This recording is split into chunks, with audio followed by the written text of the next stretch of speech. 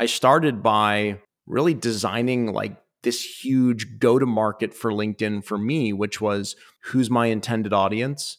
What is the outcome that I want them to have? What is the mantra that I want to rally around? What are the 4 core pillars that I think are most important to achieving that mantra? What are 12 strong opinions that I have that I can write about every day?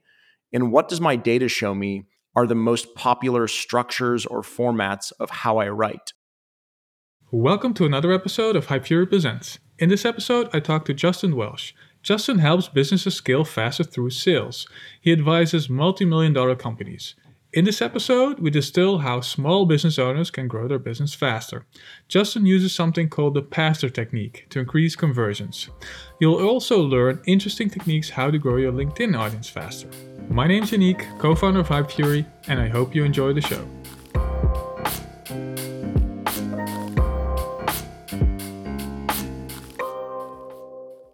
Hey, Justin, tell us a little bit about how you became an entrepreneur. Yeah, so, I spent the first really 6 years of my career in sales, did a really bad job, got fired from my first 3 jobs, wasn't very successful. And when I was 29, I got sort of a fourth chance at becoming successful. I joined a early stage startup company called ZocDoc. And I was the second sales hire and the 10th employee there. And something just happened where I moved to New York City. It was the energy of the city, the really incredible team, this great product, and sort of my own maturity. All these things just sort of intersected, and I had a lot of success. And I grew my career there over 5 years, turned that into an executive role at a company called Patient Pop in Los Angeles. And in my first attempt as being an executive, as the SVP of sales there, grew it from its very first dollar in revenue to about 50 million in recurring in around 4.5 years. And after that, I kind of burned out, to be honest. And so my journey towards entrepreneurship was really the result of burnout. And I thought, I'd do my own thing. So I opened my own advisory firm, and I've been doing that for almost the last 2 years. Cool. And so I saw on your LinkedIn page that you also worked at GlaxoSmithKline. Was that one of the companies you were fired at, or? Yeah, it was. It was. And it was a bummer because my dad worked there for 40 years and But he wasn't the one who fired you. he was not. My boss was the one who fired me. I still remember getting fired at a Panera Bread. So yeah, I was there almost 3 years, but it ended pretty poorly. But you stayed in the medical world for a couple of years after. Yeah, I ended up at Stryker, which is a med device company, so working in the operating room. And I didn't do very well and I didn't love it very much, but I learned how to work under pressure. There's nothing worse than when something you're selling in the operating room starts to malfunction in the middle of a surgery and you're on the hook for fixing it. And that taught me how to deal with stress and anxiety in the moment. And so I took that, I think, into the SaaS world. Cool. And so right now you're being hired at more like an advisor. Can you tell us a little bit about what you do and what kind of, things people ask you?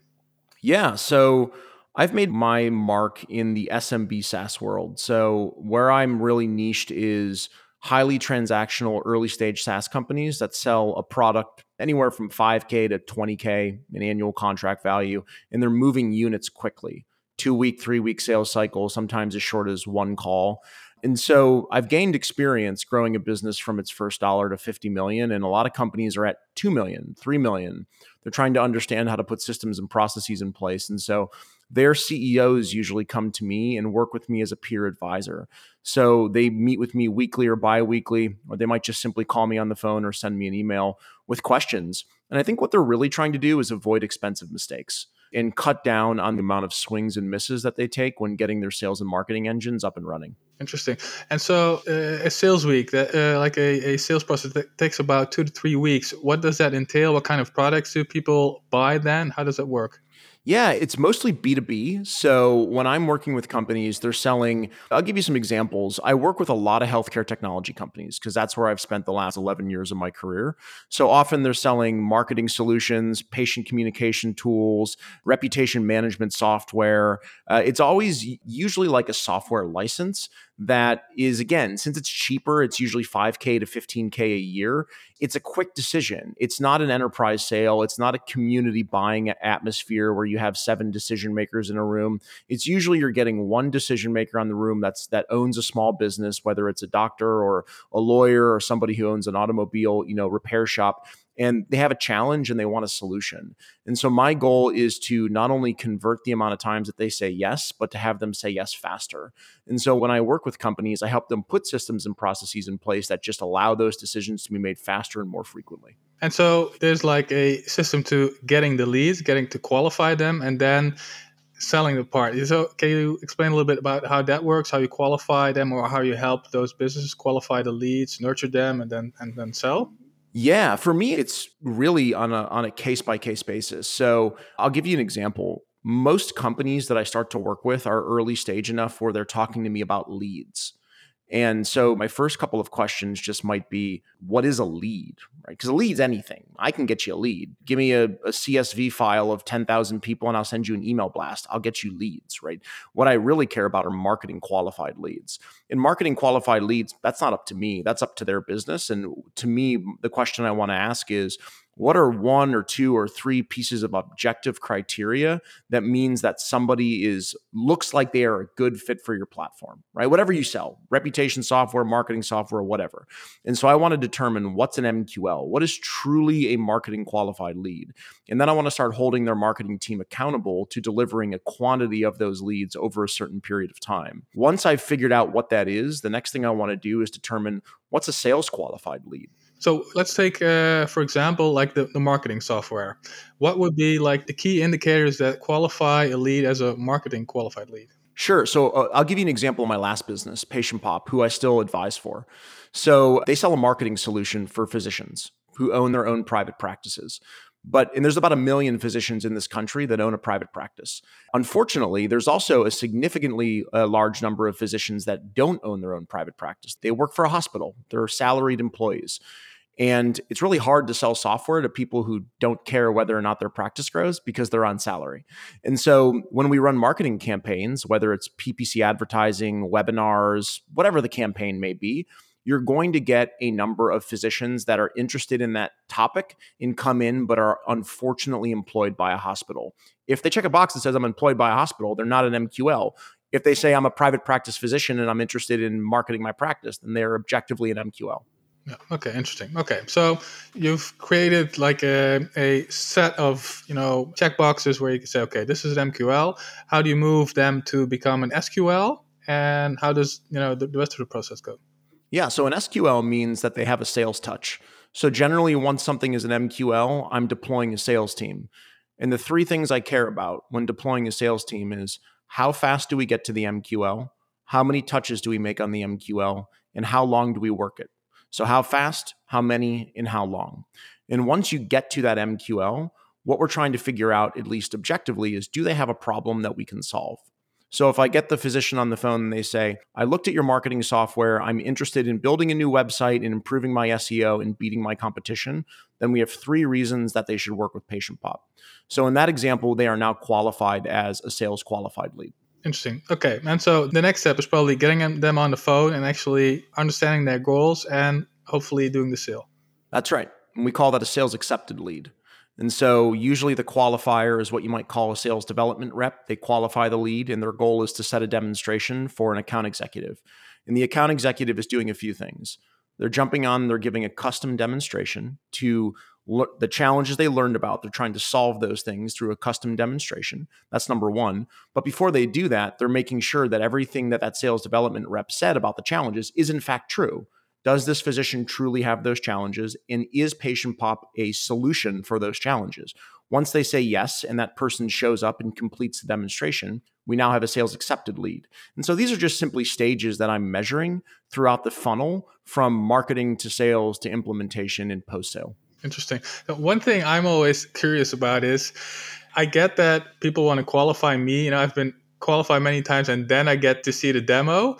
Why don't people qualify and then say, okay, well, we've got great news for you. We can help you and then do the demo? For me, it's a big waste of time, but I've never had that when, they say, okay, you're qualified. I'm now going to give you a demo. Instead, they say, well, you're qualified. I'm going to schedule a new meeting for you and then you'll get the demo.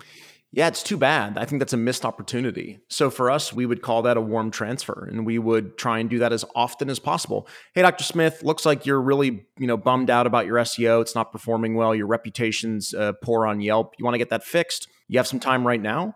For us, we're getting the physician at the highest level of engagement. We never punted the demonstration intentionally. It was simply we worked with healthcare providers, and usually they're on to the next patient, delivering a baby, jumping into surgery. So it was hard to nail it right then and there. But if we could, we would. Okay, and so the next step is the demo. You got people excited. How do you then close them? And how do you keep adding to like lifetime value? What are things that'll increase lifetime value? Yeah, for me, I use a model that's stolen from copywriting. So I'm sure, in your world, you've seen great copywriting on a long form landing page that really takes you through emotional stages that gets you to buy quickly. My goal is always to get people to buy quickly. And so I use a copywriting method called PASTOR, PASTOR. And what it means is, after I learn about their challenges, I try and speak those challenges back to them to really get them to feel their pain. That's the P in PASTOR. Once I get them to feel their pain, I want to amplify their pain. That's the A in PASTOR. I really amplify it. I want them to feel existential dread in their heart. I know that sounds really cruel, but I want them to feel existential dread. Once they do, I tell the story. That's S. So I tell a story of how we solve that very specific problem. And then I move on to T, which is transformation. Here is someone that was just like you, feeling those very same pains and how they transformed. I make an offer. Here is the package that we serve that I think is best fit for your practice or your business. And then I do R, which is give me a response. Would you like to start today? Here's the easiest way to get started. So PASTOR, that method I employ from copywriting into my sales organizations. It's interesting. And can we use the pastor analogy with like the marketing solution? I think many founders who are listening right now, they have a marketing solution or are in the space and they'd like to learn, how to use this method. Yeah. Are you looking for an example, or do you mean from a marketing perspective, how do you use it? Yeah, so I'm envisioning now the landing page, and I'm reading about the P and the A and the S and et cetera, et cetera. Yeah. Yeah. So pain is simply let's use like Hype Fury, for example, right? A pain is that you can't grow your Twitter audience, right? You can't grow your Twitter following. That is a pain, but that is really a technical or surface level pain. Like, what does that actually mean, right? So you need to amplify that. So you amplify that by sharing the things that people are missing out on by not being able to grow their Twitter audience. They're missing out on unique job opportunities, incredible partnerships, additional income or revenue streams. It's all the FOMO stuff, being a part of the group of, big time Twitter creators, getting a blue check mark. There's all these different ways that you can amplify that, right? And then you tell the story of Hype Fury. What are the features and benefits of how Hype Fury actually works to grow your Twitter following and help you accomplish all of those things that we just talked about? And then it's a simple transformation. And for landing pages, that's usually social proof, right? Videos of people talking about how they had no followers and went to 13,000. I went from 4,000 to 25,000, landed a new job opportunity and got a blue check mark, right? And then the offer is your pricing pages, right? Here are 3 options. And then your R is your call to action, right? Get started today, start growing today for only $1, start your first month for free. It's pretty simple, and that's ad hoc off the top of my head. I'm sure there's much better copy that we could write, but that is to me the way that landing pages and sales teams should be demonstrating in SMB SaaS. Very nice, very nice. I think still a lot of founders struggle with this. What would be like exercises for them they could do, or how could they, without a decade of experience like you, work on something like this? Well, I think the easiest thing to do is to simply educate yourself around copywriting. The best thing that I ever did for writing on social media was to just read about copywriting, right? There's so many great resources out there, but if you don't have the time to read about it, I might consider before you hire anybody who's related to your sales organization, hire a marketer. I think marketing comes before sales. I don't want to go out and look for sales. I want interested in people with high intent to come into my funnel, and that is usually generated through marketing. So the second step I might suggest is hire marketing. If you don't have time to read copywriting books and you don't have time to hire marketers, the third thing, and probably something you should be doing as a founder all the time, is listening to your customers and your prospects, right? Interviewing, talking to people. What are their pains? What are their fears? What do they hope to transform into? Doing interviews like that can be really telling and help you generate good language for your landing page and your sales pitch. Yeah, it's very good. Yeah, and I think there are a lot of technical founders who are pretty scary about talking to their users. Plus, they want to build cool stuff and they think, well, people will come if I build it, which is generally not the case. They will not.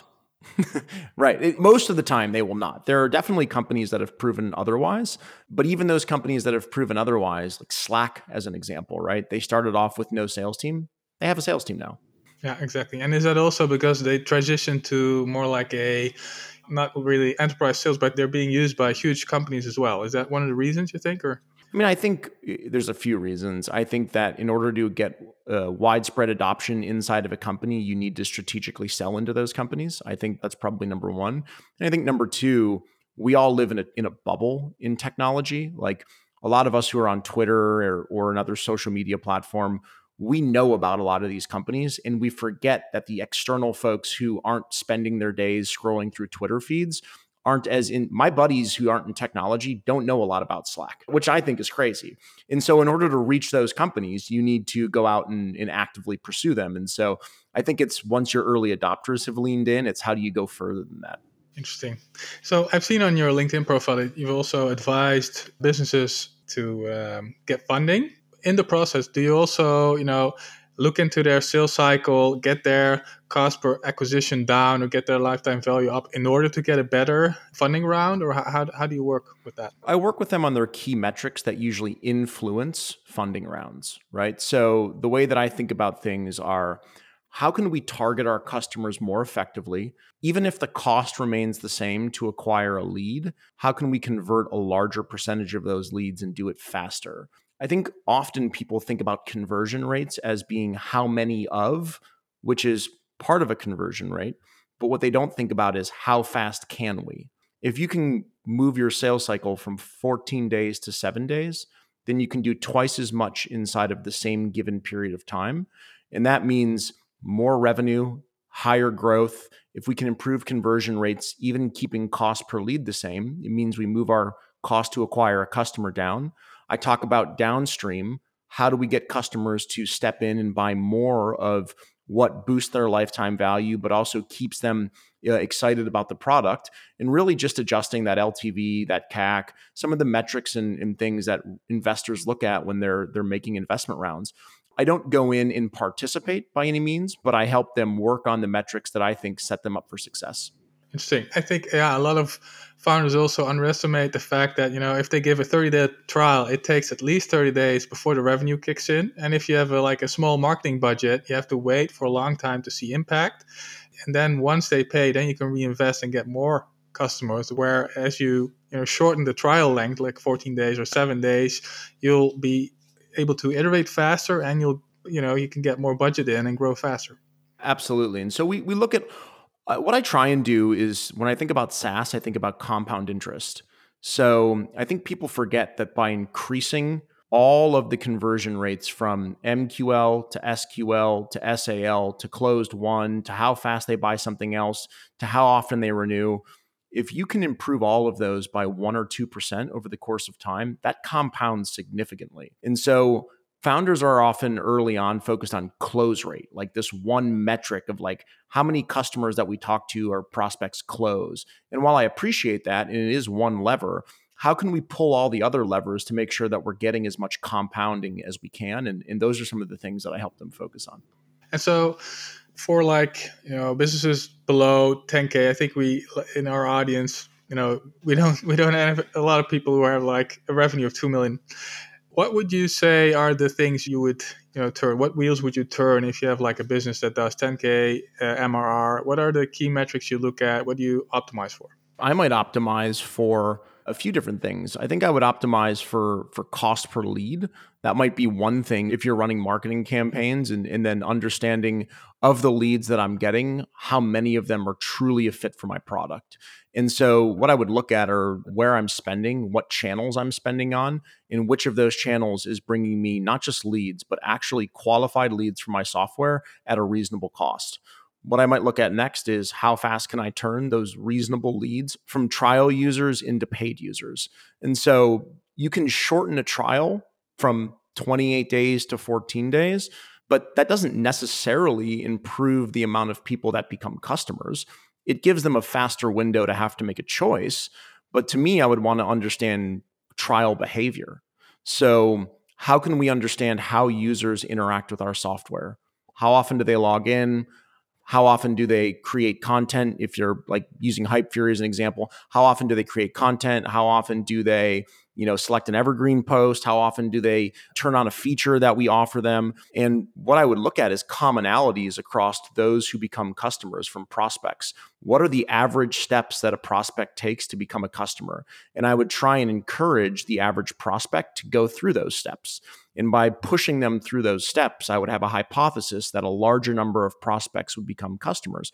And so I would run those tests and I would look at the data, see what happens, and then I would continually iterate to see how fast can we force people into paid subscriptions and what are the steps and how quickly can we get them through those steps that we think indicate they will become a good paying customer. I think outside of that, I would measure user behavior from the time they start paying through their paid subscription. So some of the same behaviors that I mentioned earlier on, how often are they logging in? How often they're actually, posting content, and say, great, the average user who uses our software for 12 to 18 months looks like X. The average person who cancels within the first 90 days looks like Y. How can we take our normal user on the X journey instead of the Y journey? So those are just some small examples of how I might think about it. But B2C, sort of e-commerce transactional is not really my competency. I'm more of a B2B SaaS advisor. But those would be things I would think about. All right. So one of the things that really struck out when I saw you was the fact that you have a great LinkedIn growth tactic. I want to dive into that. Can you tell me, how did you, jump into that, what we can call a niche or whatever, but how did you jump into that? How did you, iterate and test things and see what worked? Yeah, it all started by accident. I knew that I was going to step down from my role in mid 2018, and it took another year for me to do it. But I had this hypothesis that getting some attention online would be helpful. And to be honest, I just picked LinkedIn. It was just arbitrary. I knew a few people that were doing well on it. Twitter, I thought of as like a place you went and read news. This was like a different age, I guess, of Twitter for me. But so I just picked it. And so I started writing. And I wrote with no intention. I wrote for dopamine, right? Trying to get some attention. And I didn't do very well. And after like 6 to 8 months of writing, I had one post that really took off. People were like 4 or 5, engagements on my post. And then I got like 25,000 and 1.5 million views on one story. And I was like, oh, this is interesting. And I had been reading copywriting books leading up to that story. And so I thought, oh, this is a good investment of my time. So I continued to read and I continued to write. And over time, once I quit my job, I started to really systematize my outreach for LinkedIn. And so I started by really designing like this huge go-to-market for LinkedIn for me, which was who's my intended audience? What is the outcome that I want them to have? What is the mantra that I want to rally around? What are the 4 core pillars that I think are most important to achieving that mantra? What are 12 strong opinions that I have that I can write about every day? And what does my data show me are the most popular structures or formats of how I write? And so I started to track all that data using a tool called Shield. And then I started to sort of match up my opinions with those structures using a matrix and create using the right time of day based on the data that I was seeing. And I went from, a couple thousand followers to just about to surpass 75,000 here in the last maybe 18 months or so. Interesting. So let's unpack that first message that, got over 1 million impressions. What did you do and why did it do so well? Yeah, it was interesting. It was really just a long form copy story. And it was a story that I thought might resonate based on my experience. So at the time, I was the SVP of sales of a rapidly growing software business. And a lot of my followers were younger or less experienced salespeople. And so the story that I told you in the beginning of how I was fired from my first 3 jobs, I thought it's probably pretty interesting to people who want to become an executive someday to know that I was an executive today, but I had actually had a terrible start to my career. I thought that might resonate with some people. So I put it into the Pastor framework. And I started working around and making sure that it looked good and took people through an emotional journey and hit post, and it took off. And I was very, very surprised. But, it was the start of a pretty interesting writing career. Cool. And so I have a friend here in the Netherlands. He posts a lot of PowerPoints, like where you can slide through on LinkedIn. He uses that same thing over and over and over again. He gives like marketing advice on LinkedIn, and then below the post he comments, hey, I want to subscribe to my newsletter and get more stuff like this. That does really, really well. He gets a couple of hundred subscribers every post. That's a totally different tactic. Again, you said you took people through the pastor analogy, and what did you see happen? Were there mostly people who responded to your message and say, wow, this is great, tell me more, or were just people liking, or what happened? Yeah, at that point in time, I had no intention for what I was doing. So I didn't have anywhere to drive people. I wasn't doing it for any particular reason other than I thought that by having a really good following when I went out on my own, that would be beneficial in some way, shape, or form. And only over a year's worth of time of practice did I start to figure out how to not only get that attention, and people hate when I call it attention, but that's what it is. I mean, anyone who tells you it's not just attention is lying to themselves.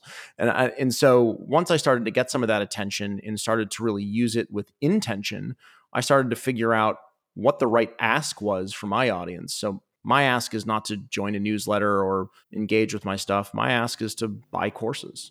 Because you sell a course where you actually explain the entire system you use to grow on LinkedIn. That's right. Yeah, exactly. And to be honest, I don't make an ask all that often because I think of things as an ask budget. I think it's 80-20 Pareto's law, right? Which is just basically 80% of the time I'm giving value and 20% of the time I'm making an ask. I'm closer to probably 90-10 or 95-5. And so when I make that ask, I want to make sure it's not for a newsletter. It's for, revenue. That's a good one. Yeah, I use the brand bank analogy where you give or take. You rather have be in the red instead of the black. It's same with if you put ads in people's faces, that's taking away their time, and you don't want to do that. So interesting. Okay, so pastor, and you also said you looked at timing, when to post. Well, I'm still thinking, okay, a bunch of people won't see your post, but in the end, if your post is good, it's gonna go off anyway. Totally. I think just like if you send a good email, it's likely to get read, but there are definitely times when people are more likely to open their email. And so I treat LinkedIn like I might treat a sales process. When we reach out to prospects, I want to give ourselves the best opportunity to engage with them. And so again, I use a tool called Shield, and it helps me kind of follow all of the things I've been doing and really understand the data really well. And so for me, what I found is that the best time is in the morning when people are waking up and logging in for the first time, especially during COVID. And so I write every morning at 7:15 Central Time. And the cool thing is every once in a while, I'll make mention of that. And so, Twitter has automated notifications when your favorite content creators create content. LinkedIn does not have that. And so I make sure to mention that at least once a month. And so the folks who really like my content are usually there and waiting around 7:15. And they're not just there and waiting because they like it. They're there and waiting because there's benefit to them in engaging with my content because it helps them grow their audience as well. And so I post at the right time, and I've alerted my audience to when that time is, and that's a win-win situation for both of us. That's interesting. And so you have people who constantly comment on your stuff because that'll grow their account as well? Yeah, it's kind of like siphoning, right? Like, Twitter real well. If you comment underneath a large account enough times, there's two things that happen. One is a lot of people see it, number one. And number two is people make a connection between you and that person, and they make an assumption that you two know each other, run in the same circle, are aligned in some way, shape, or form, even if that's not true. And so it's a good brand building exercise for people that have a small following is to comment on posts and content of those with large followings. That's interesting. Yeah, it works well on Twitter. I've done it in the past. I'm not doing it that much anymore. But I didn't know it was a thing on LinkedIn as well, which is logically that it is. It's interesting that people, if you see a good comment on LinkedIn, I guess people will also click through to that profile and check you out. And yeah. Yeah, I actually built something called my LinkedIn ecosystem, where I kind of hack together the notifications, which is I find 4 or 5 people who have large audiences like I do and who are relevant to me, but in a slightly different way. And I just reach out and say, hey, when do you usually write content? Because LinkedIn's not like Twitter. You're not writing content all day long. You're usually posting once. And so I say, when do you write your content? And they say, I write at 8 a.m. And so I just bookmark their content with a bookmark that says 8 a.m. And when they post their content, I'm magically the first person there. And not only do I get a lot of engagement on my comments, but I siphon their audience, right? I start to take people from their audience who may not know about me and add them to my audience. And so that's a tactic that I use on the platform. It's interesting. And I think I got that from your content somewhere, that you change actually the primary button. It's connect on LinkedIn, and then you have to write a message, blah, blah, blah. But yours is actually follow. That's right. I forget how to do it. It's like a hacky workaround, but you can change it from connect to follow. And what it does for me is it keeps my connections low and it keeps my follower count high. And therefore, I can connect truly with people who I want to see in my feed and keep it really curated. And so I do that.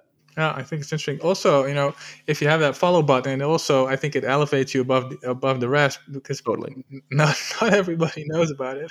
That's right. This guy must be special. I'm not. Newsflash. Exactly. Yes.